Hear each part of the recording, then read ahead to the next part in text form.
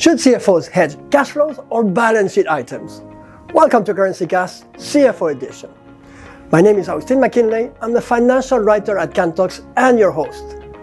In the current set of episodes, we're focusing on currency management from the lens of the Chief Financial Officer.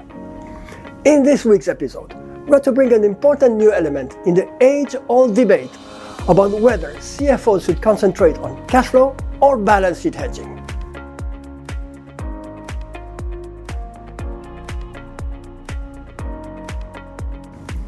The debate about whether hedging cash flows or net income by removing the impact of foreign exchange gains and losses is as old as currency hedging itself.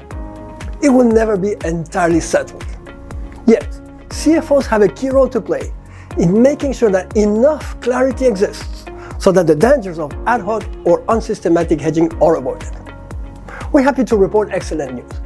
Technology now makes it possible for risk managers to perform both cash flow and balance sheet hedging. And not only that, the process of compiling the required information or documentation to perform hedge accounting can be easily automated.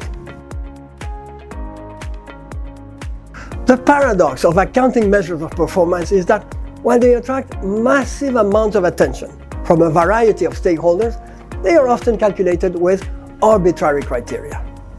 Net income, for example, is plagued by subjective judgments regarding depreciation and other items. Yet the mystique of reducing net income variability as a goal of FX hedging is as powerful as ever. It is often seen as a way to provide more informative financial statements. If disciplined CFOs are in control, so the argument goes, then that must be good news in terms of firm valuation. While a certain amount of soul searching is unavoidable when it comes to setting the goals of your FX hedging strategy, a number of practical steps can be outlined. These steps reflect a concern with keeping the ability of the firm to generate long-term cash flows by giving special importance to the pricing characteristics of the business. These steps include: avoid ad hoc or unsystematic hedging. This is a road to nowhere and it always should be avoided.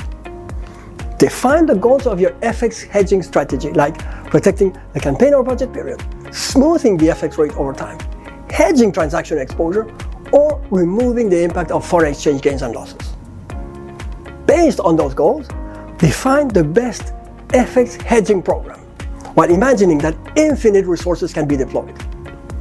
Consider then using currency management automation to seamlessly run all the phases of the FX workflow: pre-trade phase, the trade phase, and the post-trade phase. Only then prune the strategy by adjusting it to the available resources, while measuring the impact of that adjustment in terms of growth, risk, and costs. Finally, use technology to complement your cash flow hedging programs with balance sheet hedging programs and/or to automate the process of compiling the required documentation for hedge accounting. In other words, do away with imaginary or outdated constraints. Give priority to your FX goals, not to the resources currently at hand. Thanks for tuning in.